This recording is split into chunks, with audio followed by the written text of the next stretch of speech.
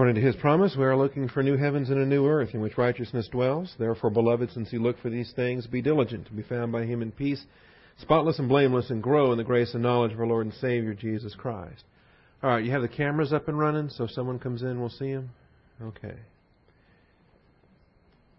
Matthew chapter 12 this morning, Matthew 12. We will also flip back and forth to Luke 11 periodically, but we will try to stay mainly in Matthew 12. I drove off this morning leaving all my paper notes on the desk, so we'll just teach without notes. I have a slideshow to follow, but I don't like just using the slideshow. With paper notes, you can kind of see what's coming up down the road, so to speak. All right. You're aware of who's in the hallway, correct? All right. Let's start with prayer. Heavenly Father, we come before you thankful for your faithfulness, thankful for your patience with each one of us day by day and with each passing moment. We ask for your hand of blessing upon our study this morning, that our coming together would be for the better and not for the worse. Father, that we would be here for the right reasons to glorify our Savior. And Father, we just leave ourselves in your hand of mercy, and we thank you in Jesus Christ's name. Amen. All right. This is new material this morning, moving on to episode 25 in the Galilean ministry. Episode 25. We wrapped up episode 24 as we dealt with, let me get to my right page here, the accusations of blasphemy where Jesus had cast out a demon, resulting in a man that had been mute, being able to speak, and then the critics who are not going to find a nice thing to say about Jesus for any reason whatsoever, even if He does a good thing. They won't even acknowledge the good thing that He did, but rather find ways to accuse even those good things of being done in a bad way, which is why they would accuse Him of only doing these things by the power of Beelzebub. And we spent some time looking at Beelzebub, the god of Ekron, and the things that we dealt with there. As we move on to verses 38 and following now, we read in Matthew 12:38, and then some of the scribes and Pharisees said to Him, "Teacher, we want to see a sign from you." But He answered and said to them, "An evil and adulterous generation craves for a sign, and yet no sign will be given to it but the sign of Jonah the prophet. For as Jonah was 3 days and 3 nights in the belly of the I hate the term sea monster, but we'll go with it. 3 days and 3 nights in the belly of the sea monster, so will the Son of Man be 3 days and 3 nights in the heart of the earth. The men of Nineveh will stand up with this generation at the judgment and will condemn it, because they repented at the preaching of Jonah, and behold, something greater than Jonah is here." That principle is then repeated with another illustration. Not just Nineveh, but the queen of the south will rise up with this generation at the judgment and will condemn it, because she came from the ends of the earth to hear the wisdom of Solomon, and behold, something greater than Solomon is here. And we'll stop there. There are other issues, demonic issues, that we'll deal with in verses 43 through 45 that talk about the blessings of being released from demonism and the second chance that a person gets, so to speak, when they're freed from those impulses, but then the estate which is worse than the first, when rather than utilizing their freedom as an opportunity to embrace God's Word and to grow and to thrive and so forth, they end up plunging back into systems of darkness. And that cycle is a horrible cycle, because it's an in and out, up and down kind of cycle. And the sad part is that each time you plunge into it, it's darker and deeper and harder than the previous time. And as we recently studied with the sin unto death, there is a final time in which God permits you to plunge into that darkness. And because with that final plunging into darkness, the only exit from that is the administration of the sin unto death, a physical death, departure, and as a believer in shame is recalled home. And so we'll have a lot to deal with that when we get into the demonism of verses 43 through 45. I don't anticipate we'll get that far this morning. All right, backing up now to verse 38, we get some preliminary introductions here. Now, I was just struck as I read it, the insulting nature of the title teacher. You know, there's ways in which someone could call him teacher and not be insulting. For instance, that was a common title, rabbi or rabboni, or some of these terms that Mary would use, or her sister Martha would use, or others would use. But coming as it is from these guys, from the scribes and Pharisees, it is rather insulting, because they are basically approaching him on a peer basis. In other words, they are also teachers. They command tremendous respect. They demand tremendous respect from others that they view as being inferior to their scholarship, inferior to their education, their schooling, and all that. And so there's even a sense of insult here by the way that they address him. Well, let's look at it. This, again, the title is Jesus' Answer to a Demand for a Sign. If you have one of the oldest of harmonies of the gospel, there's a typo there. Jesus answers to a demand for a sing.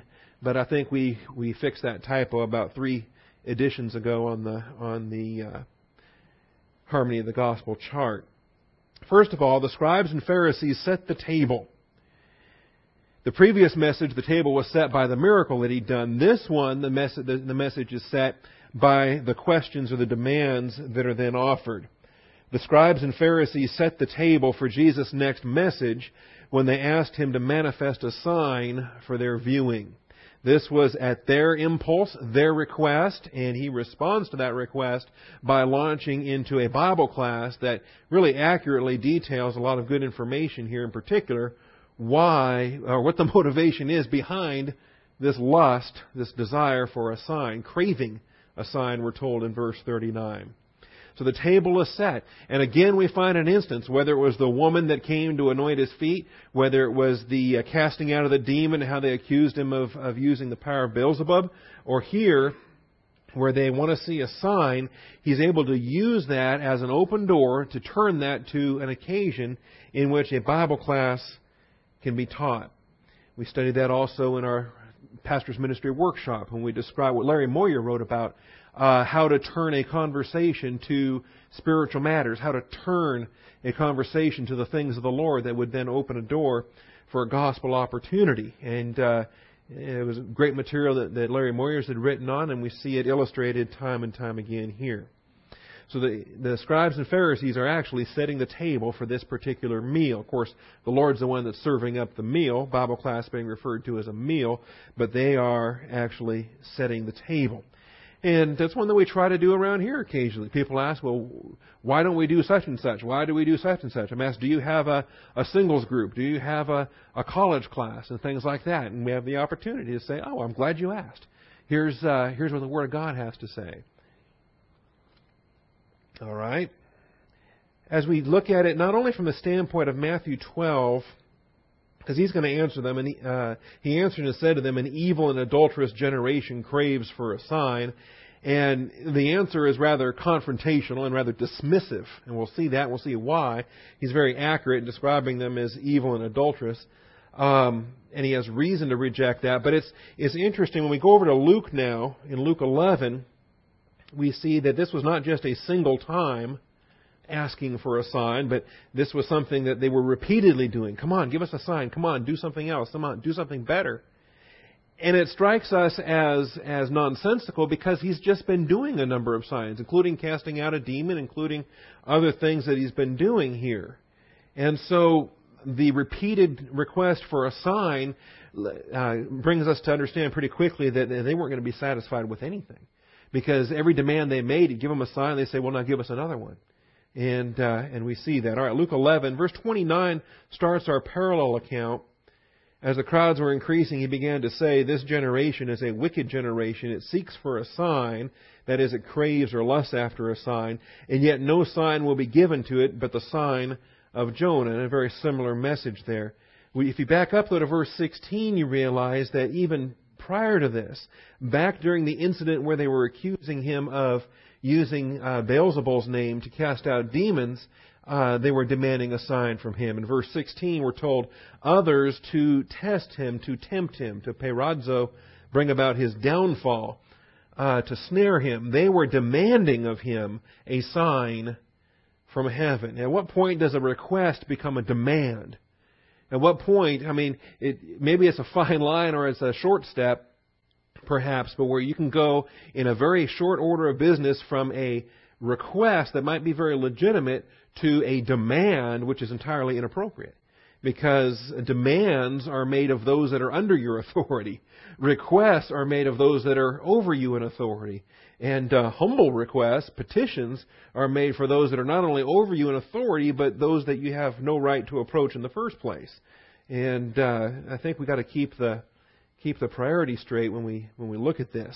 So they're requesting a sign, or they're demanding a sign.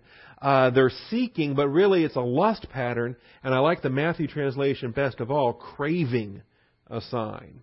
Craving a sign. And we talk about that also, and the difference between wanting something and craving something. The idea of any addiction pattern. Are you controlling it, or is it controlling you? And is this something you want or something you need? Really becomes quite interesting. A God-fearing Jew has no problem seeking signs because he's humble to the Word of God. He's viewing the evidence in light with Scripture, and it's in the proper sense the signs are appropriate. I'm going to talk about that.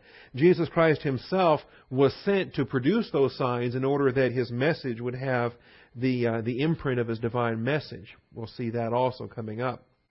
I'm not sure what slide it's coming up on because I don't have paper to look at this morning. But it is on the slideshow, so it is coming up.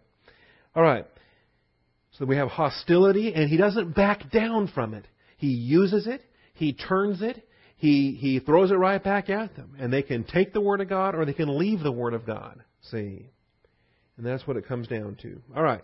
Now under this, what they're looking for is a sign. And there's even non-Greek students ought to have about a dozen or 24 terms that they make use of, even if they have no intention of studying the language. I don't know that semeion makes the short list, but maybe it ought to. Semeion, S-E-M-E-I-O-N. And you're going to get very familiar with semeion for signs. Part of what we'll be dealing with in our 1 Corinthians series as we talk about spiritual gifts and the signs and wonders crowd, those that think that miracles are necessary to prove your legitimate spiritual walk and things like that. So we're going to touch on these issues in a number of different series. Obviously, it's going to come up in the spiritual gifts of our passage of our 1 Corinthians series, and it's going to come up big time, and it already has been in Daniel and Revelation. So we're going to hit these areas here repeatedly. But it's not the term semeion as a token, an indicator, highlights what it means, the significance of what's happening, more so than the power of what's happening. We've got other terms like dunamis and ergotes, works of power. You know, if you raise somebody from the dead, that's a work of power. And when you have a word like dunamis or ergotes or those type of words, energeia, those words emphasize the power involved. And obviously it takes God's kind of power to bring somebody back from the dead and other, walking on water and calming the waves and so forth. But when the term semeion is employed, while we're not denying that there's divine energy at work, what we're highlighting is the fact is that this is an indicator. It's a token. It's a sign. It means that there's a message being communicated, and we need to pay attention to the message. All right? That's the impact of the term semeion, that it is a token, a sign, an indication. It's a mark. It's like somebody's tell. I don't gamble, but these shows they show these world championship of poker things and other things. And if someone's at a table and he develops a twitch and he always scratches his eye when he's bluffing, well, that's a clue. That's a sign. It's a semeion. It's a token. And he's betting up a storm and he's acting all confident, but he keeps scratching that left eyebrow. You might pick up on that and say, you know what? That's a tell. In the gambling terms, they call it a tell. But you call that a sign, a token, a semeion. All right? And if he's betting all kinds of money, but he's rubbing that left eye, we can have some confidence. Next hand, if he's betting a bunch of money and he's going nowhere near that left eye, then we think, aha, okay, he really does have a good hand, and we can back off and live to play another day. Okay? That's just in an illustration of, I have no realm that touches on that illustration. I don't gamble. I've just read books. All right.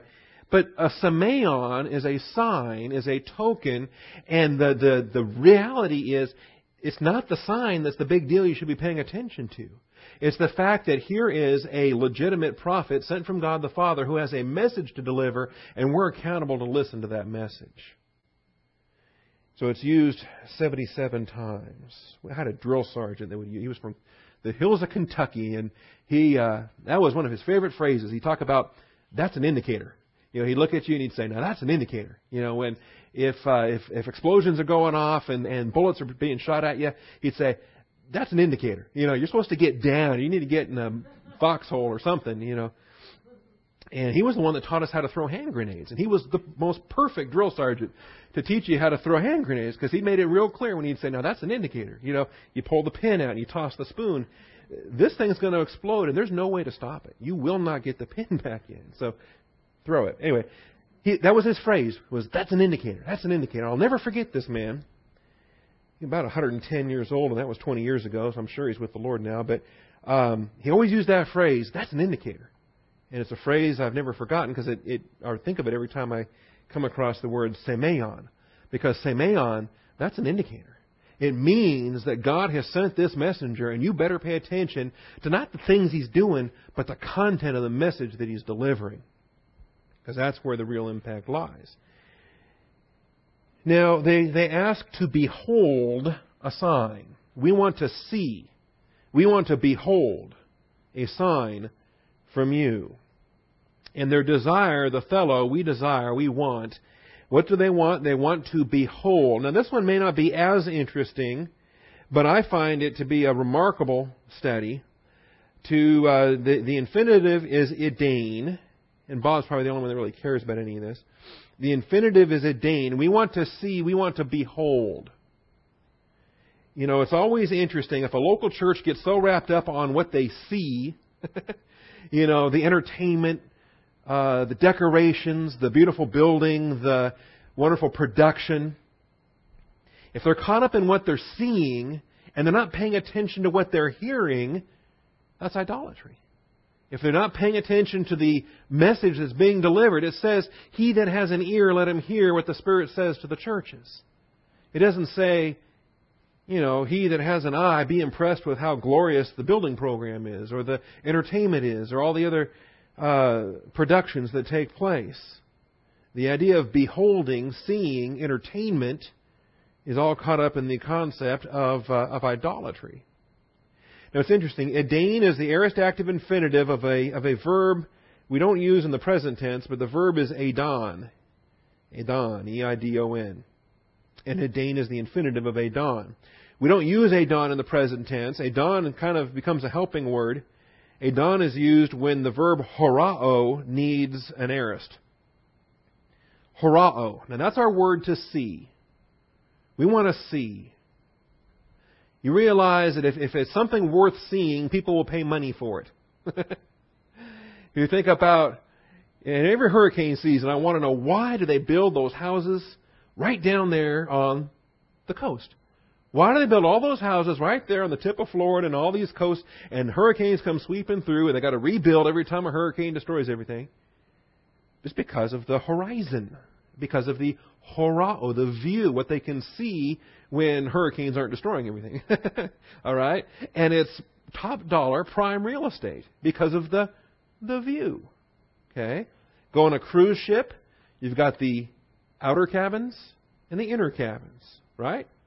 Which are the ones that you pay more for? The outer cabins, the ones with a view. If you want a balcony or a window, or you want to look out and see the water and the scenery and all that, you're going to pay for it. The inner cabins on the other side of the hallway that don't have those views, well, that's the bargain cruise. All right? Now, horao, we want to see. We want to behold. We want to experience. It's all about what they can see. And there's some interesting, and grammatically, it's just for word geeks. This is really exciting because horao is the verb to see, to look at, like horizon, and you're watching everything going on the horizon. But it doesn't have an aorist form. Instead, it uses adon, ado, as its aorist form, and that's why we have idain there as our aorist. It also doesn't have a perfect form. where if you've seen something in the past with the result that you continue to see it, its perfect form actually is oida. O-I-D-A. Oida, which is one of our great knowledge words. You got gnosko, epignosko, gnosis, and oida. The complete knowledge, where you've seen it in the past, you continue to see it, you continue to behold it, you continue to know it. That's oida. So, for those that really like to pursue those word studies, we could do a lot more work on that, but I'm going to pass by it today. The signs of Jesus, at point C, the signs of Jesus were not for their own sake. In other words, not just doing a miracle for the sake of, ooh, look at me, I can do miracles. They were not for their own sake, but were evidence of His paternal mission that God the Father had sent Him. How long has it been since a miracle-producing prophet has been sent to Israel? John the Baptist was a true prophet, but he didn't do any miracles. He didn't have to. He didn't need the token, the sign, to say, you can trust my message, because his message was, here's the Christ. There was the Christ. But a prophet like Isaiah, who 700 years ahead of time is going to say, behold, a virgin shall conceive and bear a son. Well, that kind of a prophet, he needs tokens. He needs signs. He needs evidence to back up the fact that in 700 years this is going to take place. Because no one's going to be around that whole time to prove him wrong or prove him right. He's not going to be around to be proven wrong or proven right. So the tokens and the signs are the evidence that God has indeed sent him. The message is trustworthy. The message is reliable. Now, John the Baptist didn't need those signs, didn't need those tokens, because he produced the Christ. But Jesus himself is a prophet, and Jesus himself has these tokens, because remember, his message is not just for the short term. He himself has messages that he delivers repeatedly that are 2,000 years and more into the future, because he's talking about the kingdom. He's talking about Second Advent. He's talking about things that still to this day, 2006 AD, we're looking at as future prophetic messages. So he had many signs and tokens. We get the Pharisee confession of this in John chapter 3. There was a man of the Pharisees named Nicodemus, a ruler of the Jews. This man came to Jesus by night and said to him, Rabbi, teacher, we know that you have come from God, notice, as a teacher. For no one can do these signs, and there's semeion in the plural, semeia, can do these signs that you do unless God is with him. So the signs themselves were indisputable, undeniable. None of the Pharisees were doing signs. Here's Jesus. He's doing these signs. And the only conclusion Nicodemus can come to is that he's coming from the Father. That's the purpose for signs. That's the purpose for tokens. Indicators. Now, later on, some other Pharisees said, no, we can find another reason for this. He's doing these by the power of Beelzebub. And these aren't tokens from God the Father. He's doing works by the power of Beelzebub. And they could try to discredit what he was doing by their slander, by their blasphemy. Now, you can deny it all you want. It doesn't change the reality. You know, every atheist that's a fool that says in his heart there is no God doesn't change the reality of God's existence. God is, and He's a rewarder of those who diligently seek Him. So they were evidence of His paternal mission, John 3:2, and they were instructive of His gift, that is, the Father's gift. John chapter 3 is the Father's gift. And we're told this in the purpose clause for the Gospel of John in John chapter 20. The signs themselves are designed to be instructive. You come to Bible class to be taught. Everything God does primarily has a teaching motive behind it, even our discipline. When you're in divine discipline, it's supposed to be instructive. The signs and wonders, miracles, were supposed to be instructive. Not just, ooh, look at what He's doing, but learning from the content of the message that is given credibility by virtue of the sign and wonder that's done. Now, depending on who you're counting, there's 30 miracles or 40 miracles throughout the Gospels. But in the Gospel of John, there are only 7. 8 if you count the resurrection as the 8th and final miracle. And in John 20, verse 30, we're told there are many other signs. Therefore, many other signs, semeia, Jesus also performed in the presence of the disciples, which are not written in this book. We're told that, the whole world couldn't even contain the books that could be written. Right? That's the end of chapter 21. There are also many other things which Jesus did, which if they were written in detail, I suppose that even the world itself would not contain the books that would be written. But here, back in chapter 20 now, He did many other signs, and they're not recorded for us in the Gospels. They were tokens, evidence of His divine mission. But these have been written.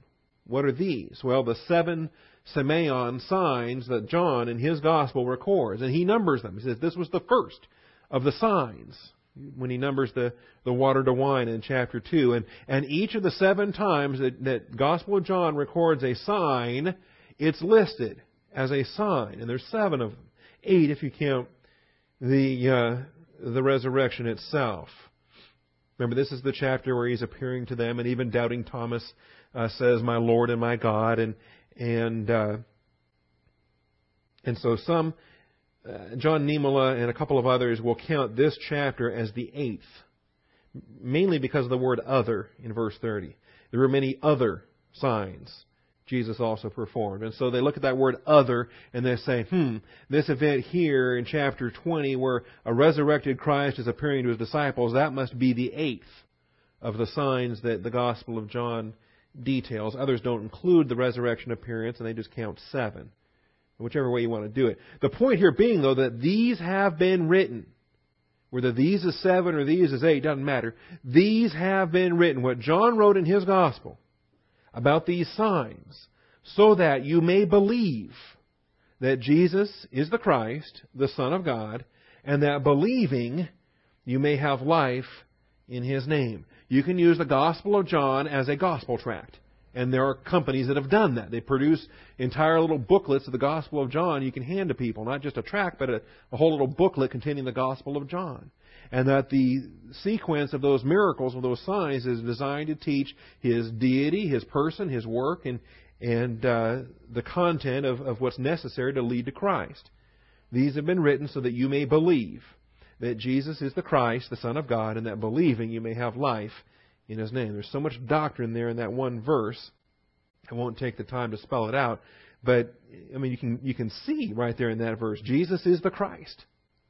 You realize that contradicts Mormons and Jehovah's Witnesses, the Son of God. So Mormons can't accept that. Jehovah's Witnesses can't accept that. Muslims can't accept that. Every other cult in the world can't accept that. That just takes Jesus as a good man, a basic moral teacher, and so forth. He is the Christ, the Messiah, the Anointed One, the Lamb of God that takes away the sin of the world. In that believing, you may have life in His name. The only provision for Zoe life is faith in Christ. All right? So that's what the signs were all about. Not to be lusted after, not to be craved after, not to satisfy the whims of a hostile crowd, the crowd that would play a dirge and expect you to weep, or play a little jig and expect you to dance. And the Lord pointed out that neither He nor John the Baptist were going to dance to their little games, to their little tunes that they like to play. All right, back now to Matthew 12. Observing a sign is not wrong, but craving additional signs after previous signs have been given indicates an evil, adulterous culture. Observing a sign is not wrong. And I should say, I guess I should put a footnote in there. For a Jewish believer in the Old Testament, observing a sign is not wrong. We probably ought to put that note in there so that we don't confuse things with our present church age. Our present church age has no signs. Our present church age has no signs. Signs are for Israel. Signs are indicators along the way of prophets, messengers that are sent to Israel. The church has no signs. From the day we were started, from the day the church began, the church has been waiting for a rapture that could happen at any moment, and there are no signs. Ours is the age with no signs. Observing a sign is not wrong, but craving additional signs after previous signs have been given indicates an evil, adulterous culture. It's like going back to prayer and asking for a different answer after you've already gotten one answer. That was what Balaam did. He got the answer, no, you can't curse these people. And he told Balak, he said, well, just spend the night here. I'll go back and see if there's more. I'll go back and ask if there's another answer. Maybe God's changed His mind. Maybe the answer will be different this time. So, if you've already ignored the previous sign, why would you be expected to be given another one? If you're already negative, if you're already in such reversion that you're not paying attention to the first sign, why get another one? An evil and adulterous generation. And we can think of a generation in terms of a culture. Each generation, of course, thinks that the one after them doesn't make any sense. Right? They dress weird, their music is horrible. And that next generation is always just, I can't believe what's happening. And you know something? When they start having kids, they're going to say the same thing. They're going to talk about, boy, I wish things could have been back in my generation, or even my parents' generation. All right? Find that interesting. But this is a use of generation. We still use it to this day. Christ used it here. It's a term that references the state of culture in your day. What is craved? What is sought after? What is considered in vogue? What is considered desirable? And that changes from time to time, from culture to culture, from generation to generation. Listed for us here in Matthew 12:39a, similar vocabulary in Luke 11:29. I'll give you the vocabulary here in a moment. But I find it interesting is that the terms that are used here, evil and adulterous, can be applied in a generation where external morality was huge. External morality was huge. These Pharisees would have never dreamed of having a mistress or getting involved in any kind of promiscuity or fornication or anything like that. They would never have even a hint of that. And yet Jesus Christ calls their generation evil and adulterous because of the spiritual reality of what's there, not the external deeds of what they do. All right, the term for evil, paneros. Paneros. P-O-N-E-R-O-S. Paneros. So subpoint A, the term for evil is paneros. Sometimes paneros is, even though it's an adjective, referring to something that's intrinsically of no value. It's the opposite of agathos. It's the opposite of good. Here in this chapter, we had a contrast between them. You have good fruit, good trees, evil trees. And the good man brings out of his good treasure what is good. The evil man brings out of his evil treasure what is evil. If you put a the in front of paneros, the evil one, that's a title for Satan. Satan is ha paneros. He is the evil one. Right now, the whole world lies in the power of ha paneros, the evil one. Others can be paneros. Others can be evil. A person can be evil. Angels can be evil. Laws can be evil. But the evil one, as a title, ha paneros, that's reserved for the devil himself. That's one of his titles. And there's the opposite of agathos. It's the opposite of good. Agathos is what's intrinsically good, according to God's standard of goodness. And this is where we have to line it up, because our human viewpoint looks at things and we say, oh, well, that's good. Feeding the poor, clothing the homeless, the different things that can be done. Human viewpoint looks at some of those things and says, well, that's good. No, it's human good. But in God's eyes, it's paneros. It's evil. It's worthless. It has no value. He views all our righteousness as filthy rags. There's nothing good. There is no good thing.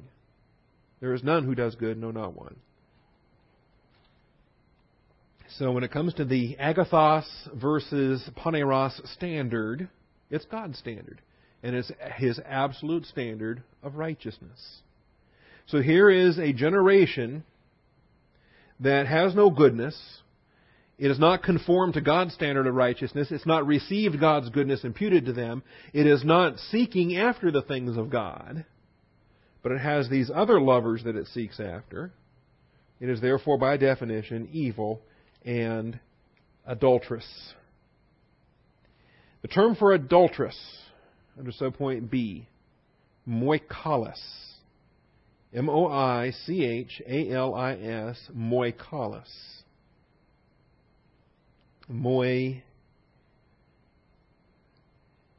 I was looking up some different words that have the moi roots and some of the different names. Moira is a woman's name. Moira. You ever know anybody named Moira? M-O-I-R-A, Moira? Anyway, that moi root is never good in any language you put it into and wherever you cross the etymological barriers there. Anyway, moichalis is an adulteress. It's used as an adjective. Here it's used as an adjective describing the nature of the generation. Typically, though, it's not an adjective. Typically, it's a noun. It's a noun. I mean, we occasionally in English we can do that. We can take an adjective. We can take a noun and make it an adjective, right? You know, tomboy. A tomboy is a noun. But if you use it to describe a person, it can be an adjective. If you say this girl, this daughter is tomboy, she's tomboyish or whatever, she is a tomboy. You're taking a noun, making an adjective out of it, and that's what happens here. This generation is an adulteress, but it takes the noun for adulteress and makes it an adjective to modify and add flavor to the description of its evil. The reason why it's evil is because it's adulterous. It's seeking after these other gods. Gods of their own pride. Gods of their own self-exaltation. Gods of their own pursuit. Serving their father, the devil. The liar and the murderer from the beginning. So of course they're adulterous. They're not worshiping Jehovah, Yahweh, Elohim. And where it's used as an adjective, interesting, not only here in Matthew 12:39, but a few chapters over in Matthew 16. Same author, same similar context. Again, it's Pharisees and Sadducees, and again, they want a sign. But he replied to them, when it is evening, you say it will be fair weather, for the sky is red. And in the morning there will be a storm today, for the sky is red and threatening. They got these cliches, these stories. You know, we have them today. Red sky at night, sailor delight. Red sky in morning, sailor take warning. We got these. You ever do any boating? We get these cliches today. He says you've got your own cliches. You think you can tell these things. Do you know how to discern the appearance of the sky, but cannot discern the signs of the times? An evil and adulterous generation seeks after a sign, and a sign will not be given except the sign of Jonah. How many times I got to keep telling you this? You're going to get the sign of Jonah, and that's all you're getting. Pay attention on that third day. All right? Because the message you need is salvation. Mark 8:38, I think, is a similar context, if not a direct parallel. No, a little bit different. Here, talking about the cost of discipleship. If you want to come after Him, you must deny himself, take up his cross, and follow Him. You know, to be a disciple of Jesus Christ is not fun and games. And denying self, you're not the issue. Taking up your cross, there will be difficulty. You will suffer. Follow after Christ. Whoever wishes to save his life will lose it. Whoever loses his life for my sake and the gospel's will save it. For what does it profit a man to gain the whole world and forfeit his soul? Verse 38. Whoever is ashamed of me and my words in this adulterous and sinful generation, the Son of Man will also be ashamed of him when He comes in the glory of His Father with His holy angels. So that's a warning. If a believer was to compromise their Christian walk, to be ashamed of their faith, to compromise with the world system and so forth, to cave in on an issue because everybody else is involved in whatever it is that they're doing, you participate with that adulterous and evil generation, and there's consequences at the judgment seat. All right, other terms if you want to pursue it. Moikos is the masculine. As we say, moikalos is feminine. Reason being is generation is feminine, so they took the feminine adjective there. But the masculine is moikos. The verb is moikuo. To commit moikuo means to commit adultery, either physical adultery of a married person being unfaithful to their marriage, or spiritual adultery of a human being being unfaithful to the God who made him, the God who redeemed him, by following after other gods. Spiritual adultery. And obviously that's what's in view here. Now the term for crave, I thought I was going to put in under C, and I realized a little bit ago that I don't have a C there. So we'll just look at it manually, and you can write it down in your notes for craving a sign. Because we're left here with, all right, here's your Genea, Panera, Kaimoikala, Semeon, Epizeteo. Here's your epizeteo right there. So there's your word for craving. And I wanted you to get that in your notes to notice. We'll pull it up in the dictionary here so you can write it down. Epizeteo. E-P-I-Z-E-T-E-O. Epizeteo. And it's like epithumia. It's like lust. Where the search itself is not wrong. But it's what happens when it gets intensified and it gets twisted and it gets utilized in a wrong way.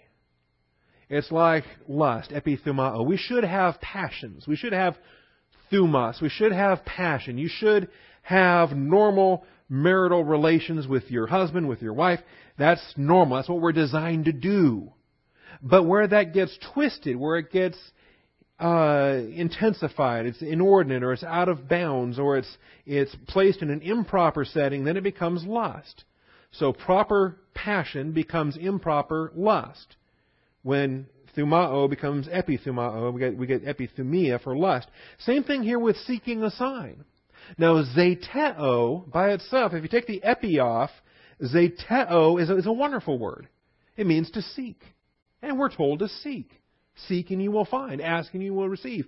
Knock and it will be opened unto you. There's nothing, it's not a dirty word. Seeking is not a dirty word. And the concept of seeking a sign is valid for Old Testament Jewish believers who had prophetic messages given to them, who had scriptures given to them, who were waiting for the Son of Man to be revealed. Seeking a sign was appropriate. Anna was in the temple seeking a sign. Simeon was in the temple seeking a sign. John the Baptist spent his whole ministry seeking a sign. And lo and behold, the dove descended and the heavens opened, waters parted. There was Jesus. He was seeking a sign. There's nothing wrong with seeking. But when they intensified it, you put the epi on it, epizeteo, and you've intensified it. And that's why I like the term craving that we find here in verse 39. Because as it gets brought across into English, in my mind, that terminology for craving shows you that, okay, this now has gone too far. This has gone too far. I might be hungry. I might be hungry for something, but if I'm actually craving it, I have to stop and ask myself, what's driving this desire? You know? And if I don't get it, am I okay? But see, this craving, gotta have it, and if you don't get it, you're not okay. See, you have withdrawals from not having what it is you're craving after, whether it's the alcoholic that's craving alcohol, or it's the drug addict that's craving, his next hit of drugs, or whether it's the sex addict who's craving his next adultery, or it's whatever it is that they're addicted to and they're craving. If they don't get what they're craving, real damage, in their mind anyway, takes place. So, epizeteo, I wanted you to have that, and I didn't get it into. It was supposed to be subpoint C in the outline. I'll make sure we have it as subpoint C next week when we get back into this text. All right, you want a Strong's number for epizeteo? We'll give you a Strong's number. I know there's an easy way to do that.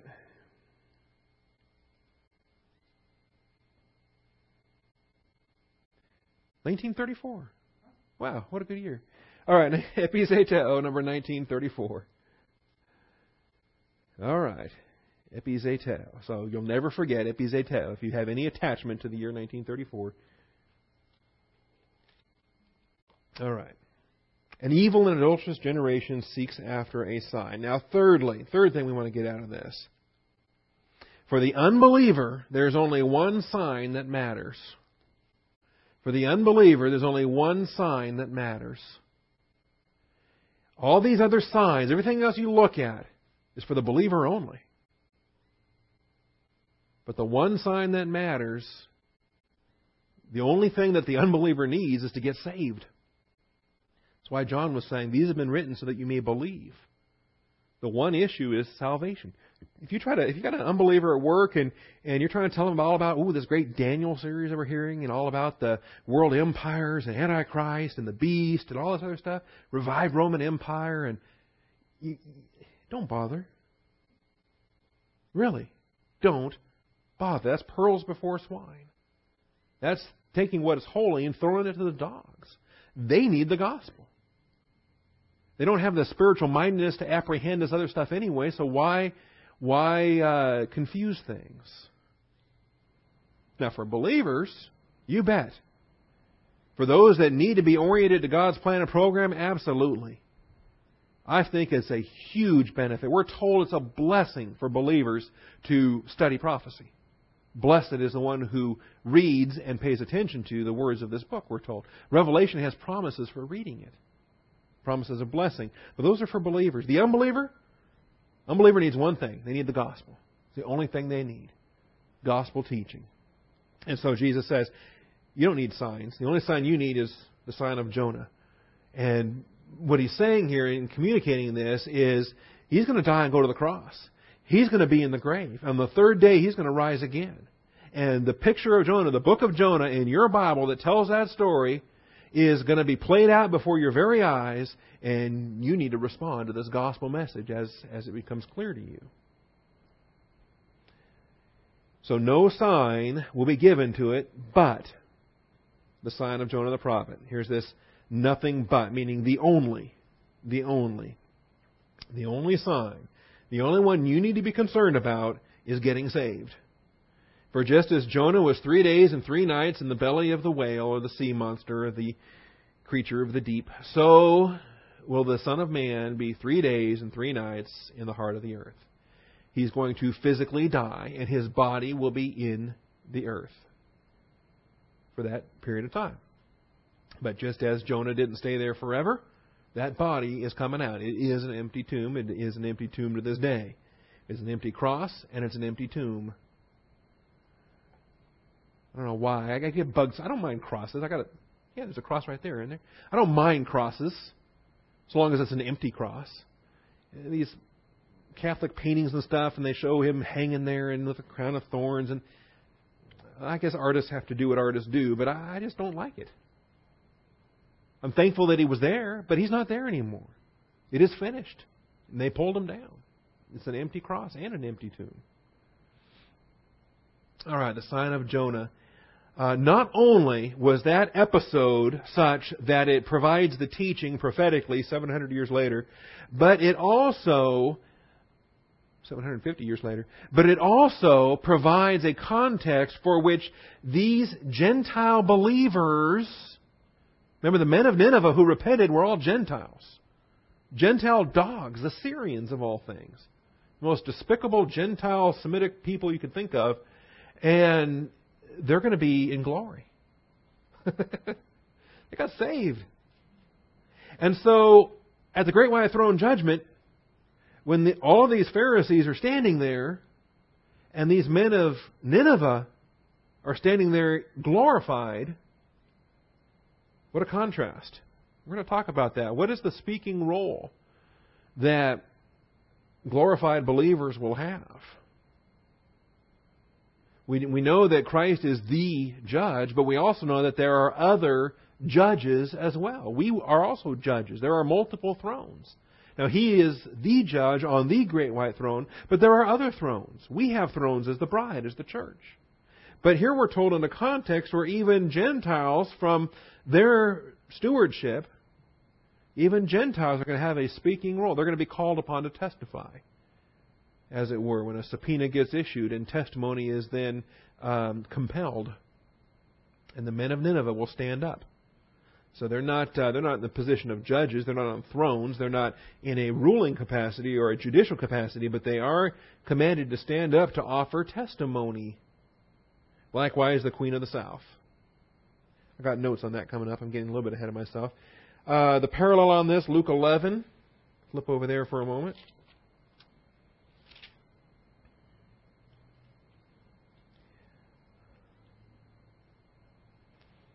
Now, Luke 11 is interesting. As you're looking at Luke 11, we're going to deal with verses 24 through 26. And that's the unclean spirit leaving and coming back, and things get worse when he comes back because he brings friends with him. That passage comes early, and then the passage of a wicked generation comes late. The order is inverted between Matthew's record and Luke's record. I think we're comfortable with that. If you're not comfortable with that, talk to me after class. But then we get to verses 29 through 32, and we got the context of this here.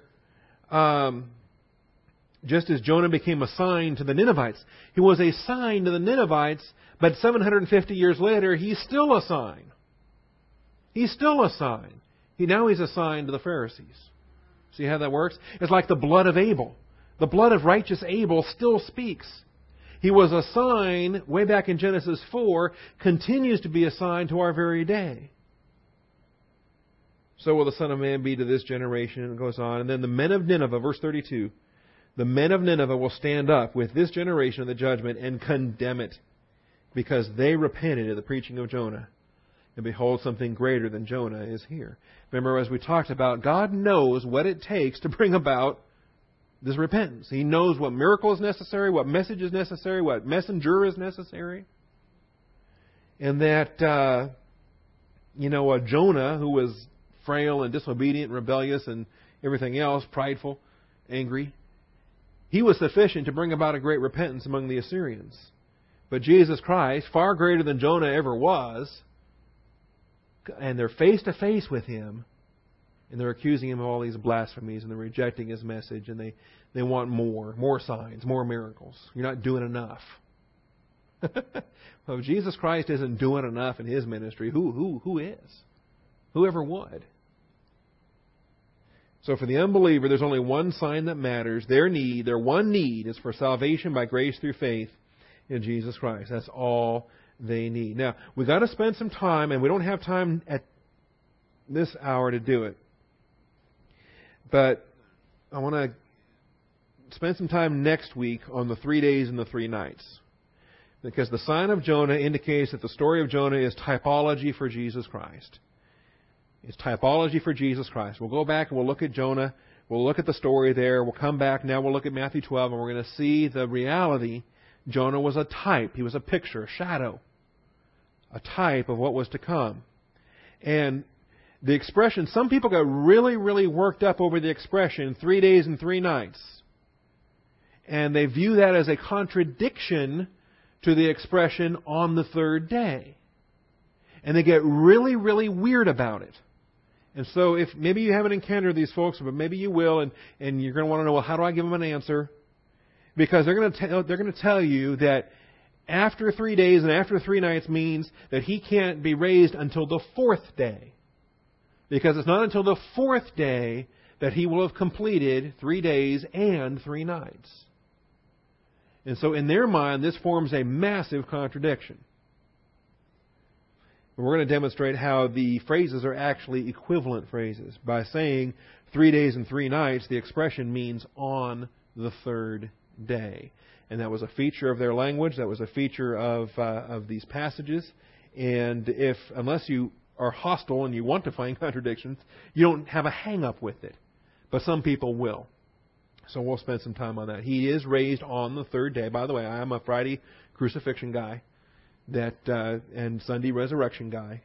So there are other views out there that hold to a Thursday crucifixion, and there's even a view out there that holds to a Wednesday crucifixion.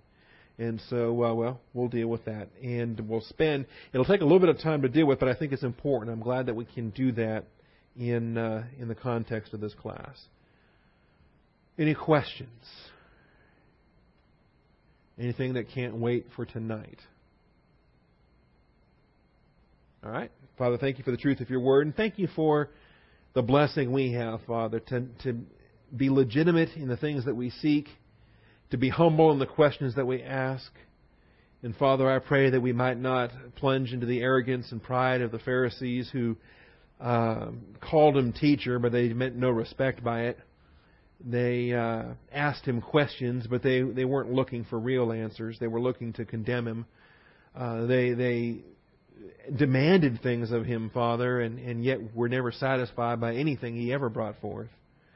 So, Father, I pray that you would work in each one of us to be humble in every regard, to accept the message that you provide for us, to accept the work assignment you provide for us, to walk with endurance, to run with endurance the race that is set before us, understanding, Father, that you have not called us to choose our own course, but to be faithful in the course that you have determined. And I thank you in Jesus Christ's name. Amen.